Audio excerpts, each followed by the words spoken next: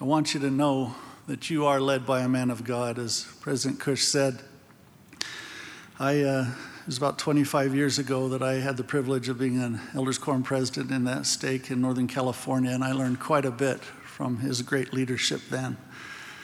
And years later, when he became a mission president, I had a nephew, Jacob Dalton, who had the great privilege of serving as a missionary under him and also grew quite a bit. I can testify that you are led by a man of God.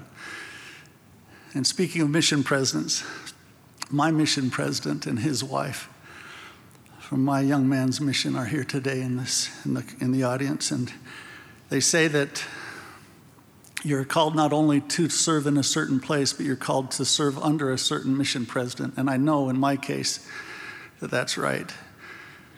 Much of who I have become in my life I owe to that great man. I have two goals today.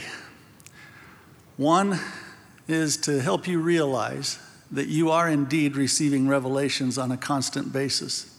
And two, to have you leave here committed to act on the revelation you do receive immediately. Joseph Smith said, "The Holy Ghost is a revelator. No man can receive the Holy Ghost without receiving revelations." Now I know some of you are saying, well, what does that say about me? I don't think I'm receiving any revelations. And I want to tell you, you're wrong. You are indeed. President Cush said that I served as a mission president in the Brazil, São Paulo, Interlagos mission. When I got there, I told the missionaries over and over the importance of following the promptings of the Spirit. And then I had a number of missionaries set appointments to come see me, and they said, "President," with tears in their eyes, they'd say, I don't think I've ever had a prompting of the Spirit. And it hit me that it was my responsibility to help these wonderful, worthy young men and young women understand how the Spirit works. And I want to share with you today some of the things I shared with them. Of course, God can talk to us any way he wants. He can appear to us. He can send an angel. He can make us hear a voice. But we learn in Alma 37 verse 6, "By small and simple things are great things brought to pass." So God will usually work in the simplest way possible when he's wanting to talk to us. So in order to understand how that works, we need to understand that the Holy Ghost is a spirit. And as a spirit, when he talks to us, it's a spirit, the Holy Ghost, talking to our spirit. But the problem is we've been in these earthly tabernacles, these physical bodies for so long that we get a little bit confused and we don't really relate to things spiritually as well as we should. So we need to understand it in a physical way, the spiritual event, the spiritual communication in a physical way. And in a physical way, the way that happens is it appears to us as a positive thought that just pops into our head. Bing. And that is revelation. That's the Holy Ghost talking to us. But the problem is we take credit for it. We think it's our thought, and as a result, we don't usually act on it. Let me give you an example. You're playing a computer game, or you're on Pinterest, or you're watching TV, or whatever it is, and all of a sudden, out of the blue, you have a thought that pops into your head. Bing, I need to call so-and-so. Now, so-and-so is a friend of yours that you haven't seen in 5 years, you haven't even thought about in 2 years, but all of a sudden, while you're doing this one thing, bing, I need to call so-and-so. But you think it's your thought, so you say, I will when I'm done with this. Then when you're done with it, you forget all about it. You never call them. And you don't think bad about it because it was just my idea. Wrong. Does it make sense to you that out of the blue you would be thinking of this person that you haven't thought about in years when you were doing something else? No, the Holy Ghost knew that that person needed to hear from you right then. And that's why you had that thought. Now, when I would teach this to the missionaries, they'd say, well, President, that makes sense, but how can I tell the difference between the Holy Ghost prompting me and when it's just my own thought? And I said, elders and sisters, it just doesn't matter. Do it. Just act on it. And they'd say, well, what do you mean? I said, well, let's think about this for a second. If it really was your idea, probably wasn't. Most often it'll be the Holy Ghost. But if it really was your idea to do this positive thing and you do it, will God be mad? Of course not. However, if it was a prompting from the Holy Ghost and you don't do it, you risk losing his confidence in you, and the next time he's going to have to prompt someone else. I said, we're going to have a new rule in this mission. And I stole this from a great man who was when he shared it with me, he was a president of the Sparks, Nevada stake. And the rule that I gave our missionaries was this: a positive thought to say something or do something is a prompting from God until proven otherwise.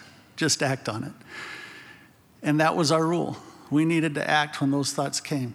And I taught them that it's kind of like every time we act on a prompting, we're tuning in our celestial radio, so that the next time we act on it, it'll be a little clearer and easier to understand still. So if they wanted to understand the difference between the Holy Ghost and their own thoughts, they just needed to keep acting on it, and they would tune in, and it would get better each time. Now, some of you are saying, could this be true? Is that really how it works? Well, let's see what the scriptures and our living prophets say about this very thing. In D&C 6:15, it says, "And I did enlighten thy mind. And now I tell thee these things, that thou mayest know that thou hast been enlightened by the Spirit of truth." And then in verse 23, "Did I not speak peace to your mind concerning this matter? What greater witness can you have than from God?" And in D&C 8:2 and 3, "Yea, behold, I will tell you in your mind and in your heart by the Holy Ghost, which shall come upon you and which shall dwell in your heart. Now behold, this is the spirit of revelation." And finally in section 11, verse 13, "Verily, verily, I say unto you, I will impart unto you of my spirit, which shall enlighten your mind, which shall fill your soul with joy." Now, also, President Nelson, in the first General Conference as prophet of this church, gave a talk about revelation. And he said in the April 2018 General Conference, "The privilege of receiving revelation is one of the greatest gifts of God to his children." Now notice, he did not say one of the greatest gifts of God to his prophets. He said to his children, to all of us, to each and every one of us. So he expects, the Lord expects, and our prophet expects that we will receive revelation. He then said, you should pray about it, and then after you pray, you should write the thoughts that come to your mind, record your feelings, and follow through with actions that you are prompted to take. In other words, he's saying that we need to act on those beings that will come, those positive thoughts that come to our mind. We need to act on them. And then he said, as you repeat this process day after day, month after month, year after year, you will grow into this principle of revelation. Now, who would know better what revelation is than our prophet?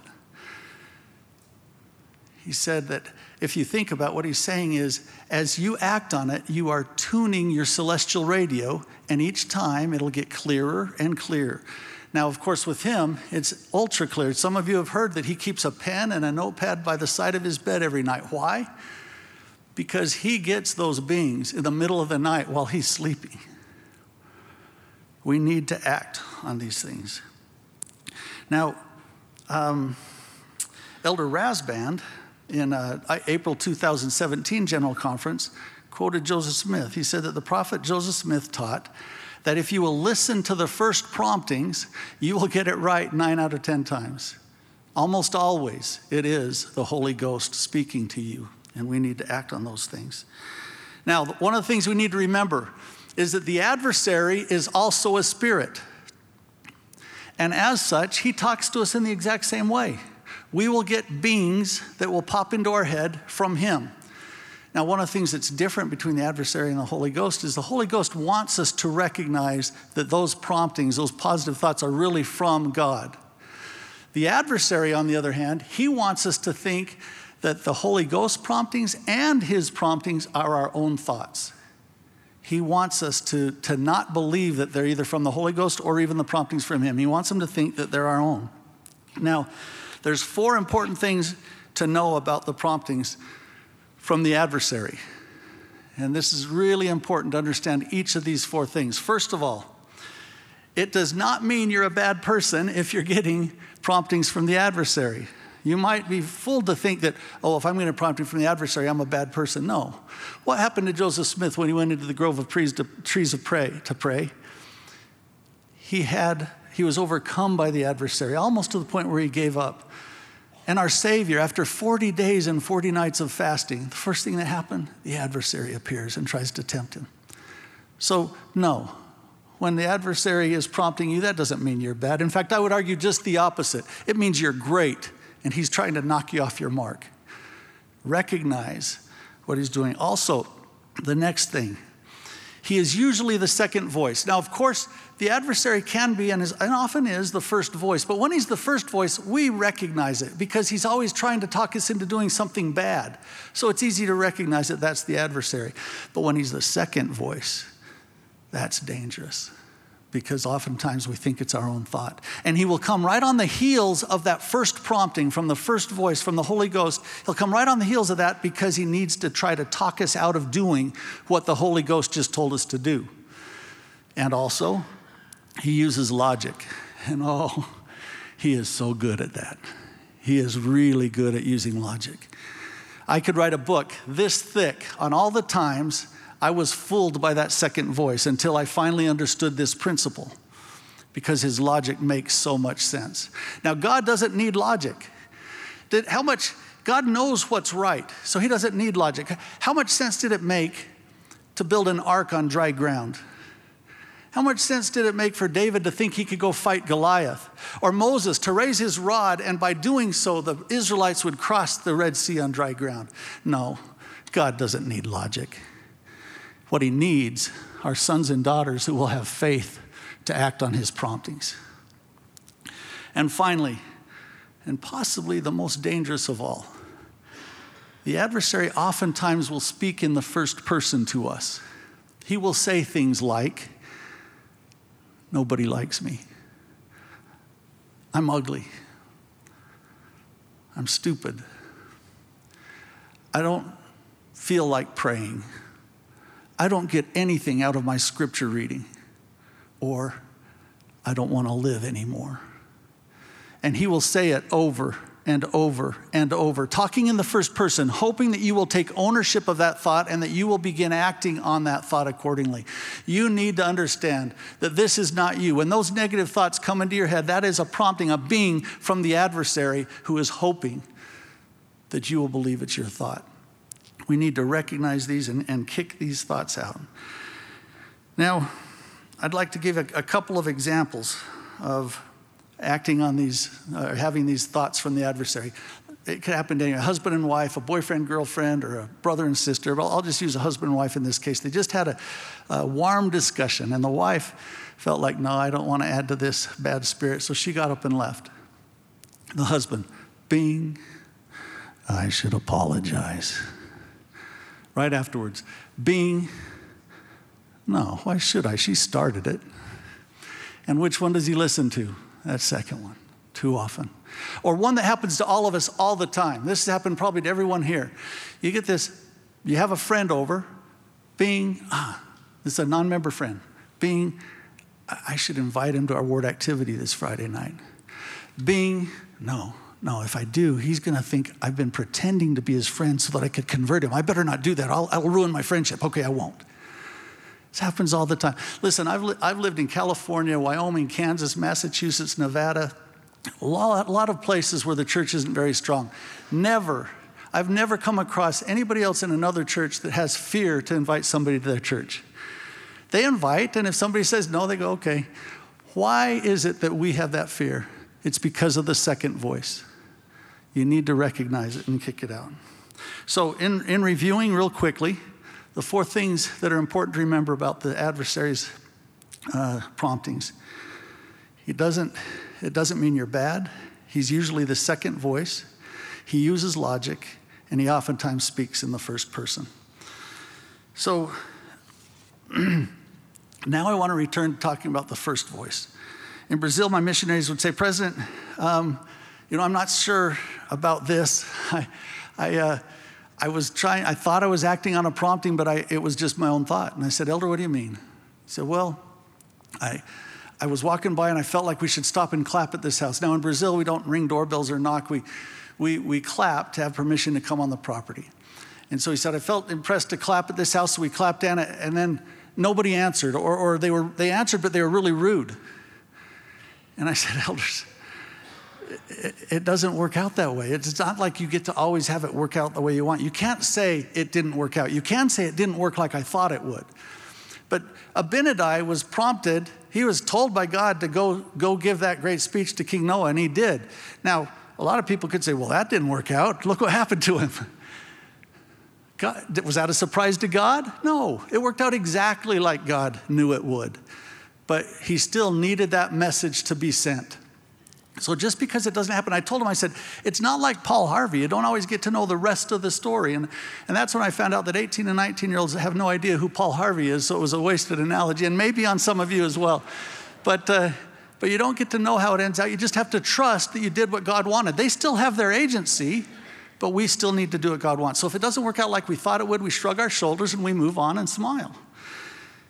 Now, one day I finally had an experience where I could prove to the missionaries about this. I was interviewing a woman for baptism, and I said, how did you get to know these missionaries? And she said, well, I love these missionaries, but they're not the reason I'm getting baptized. I said, well, why are you getting baptized? She said, well, a few months ago, I was saying a prayer. I can't really say I was praying. I was yelling at God, and I said, God, I don't even think you exist. If you do, prove it to me. Send me your angels.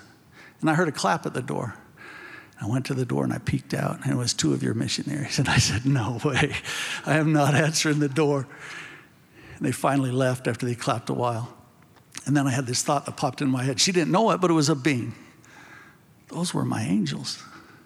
And I said, no, it couldn't be. There's no way that you could have even answered my prayer that fast, because I just barely said it, and all of a sudden they're at the door. Now that was the second being that came to her. But for months it haunted her. She said that finally, about 3 months later, 2 weeks before my interview with her, she said two missionaries were walking down the street. She goes, these two that are about to baptize me now, they were walking on the other side of the street coming towards me. I crossed the street and I stopped them, and before I could say anything, I started crying. And I finally said, what do I need to do to join your church? I told my missionaries, I said, I don't know which one of you felt prompted to clap at that door. And then when nobody answered, you went, well, I guess it was just my thought. We can't think that way. We need to trust that we did what God wanted, and know that even if we don't get to hear the rest of the story here, we did what he wanted, and blessings will happen. Now, another message that I taught our missionaries is that even when it doesn't make sense, you need to act on it. It's really important to act on it even when it doesn't. Sister Gunnarsson, a wonderful sister missionary in our mission, was on her way to an appointment one day, and she had this thought that popped in her head, we need to go see Kelvin. Kelvin was a young teenager that they were helping try to reactivate. But then she had this other no, Kelvin's at school right now, and we have this appointment that's already set on the other side of the area. We got to go there. And then she remembered, no, President Dalton said, act on the first prompting. Don't listen to the second prompting. Act on the first one, even if it doesn't make sense. So she told her companion, we got to go see Kelvin. And her companion said, Kelvin's at school, and we got this appointment on the other side of the area. And she said, we're going to see Kelvin. They went. They clapped. Kelvin's mom answered the door. Is Kelvin here? No, he's at school. Sister Gunnarsson's companion said what any good companion would say, told you so. Sister Gunnarsson knew why she was there. She turned around, she saw a 4-year-old boy on the curb. She went up to that 4-year-old boy and she said, do you know a family we could take to our church? And he pointed to a house just a few doors down from Kelvin's. She said, what's their name? Do you know them? She went to the house and clapped. It was a little more than 3 weeks later that they baptized the woman who answered the door, her husband, and their 2 children. Sister Gunnarsson said, President Dalton, thank you for teaching me to act on the first prompting, even when it doesn't make sense. Because you see, God knew that she needed us at her home right then. But he also knew that we had no idea where she lived. So he told us to go to Kelvin's house and he would do the rest. Brothers and sisters, we need to act, even when it doesn't make sense. Now, Elder Rasband, in that same talk in General Conference, said, we must be confident in our first promptings. Sometimes we rationalize. We wonder if we are feeling a spiritual impression or if it is just our own thoughts. When we begin to second guess, even third guess our feelings, and we all have, he says, we are dismissing the Spirit. We are questioning divine counsel. And then he said, first promptings are pure inspiration from heaven. When they confirm or testify to us, we need to recognize them for what they are and never let them slip past. So often, it is the Spirit inspiring us to reach out to someone in need, family and friends in particular. Now, these stories are not in the sole custody of missionaries. They need to happen to all of us all the time. I'd like to end with a story from the person of all the people I've known personally in my life who's the closest to God.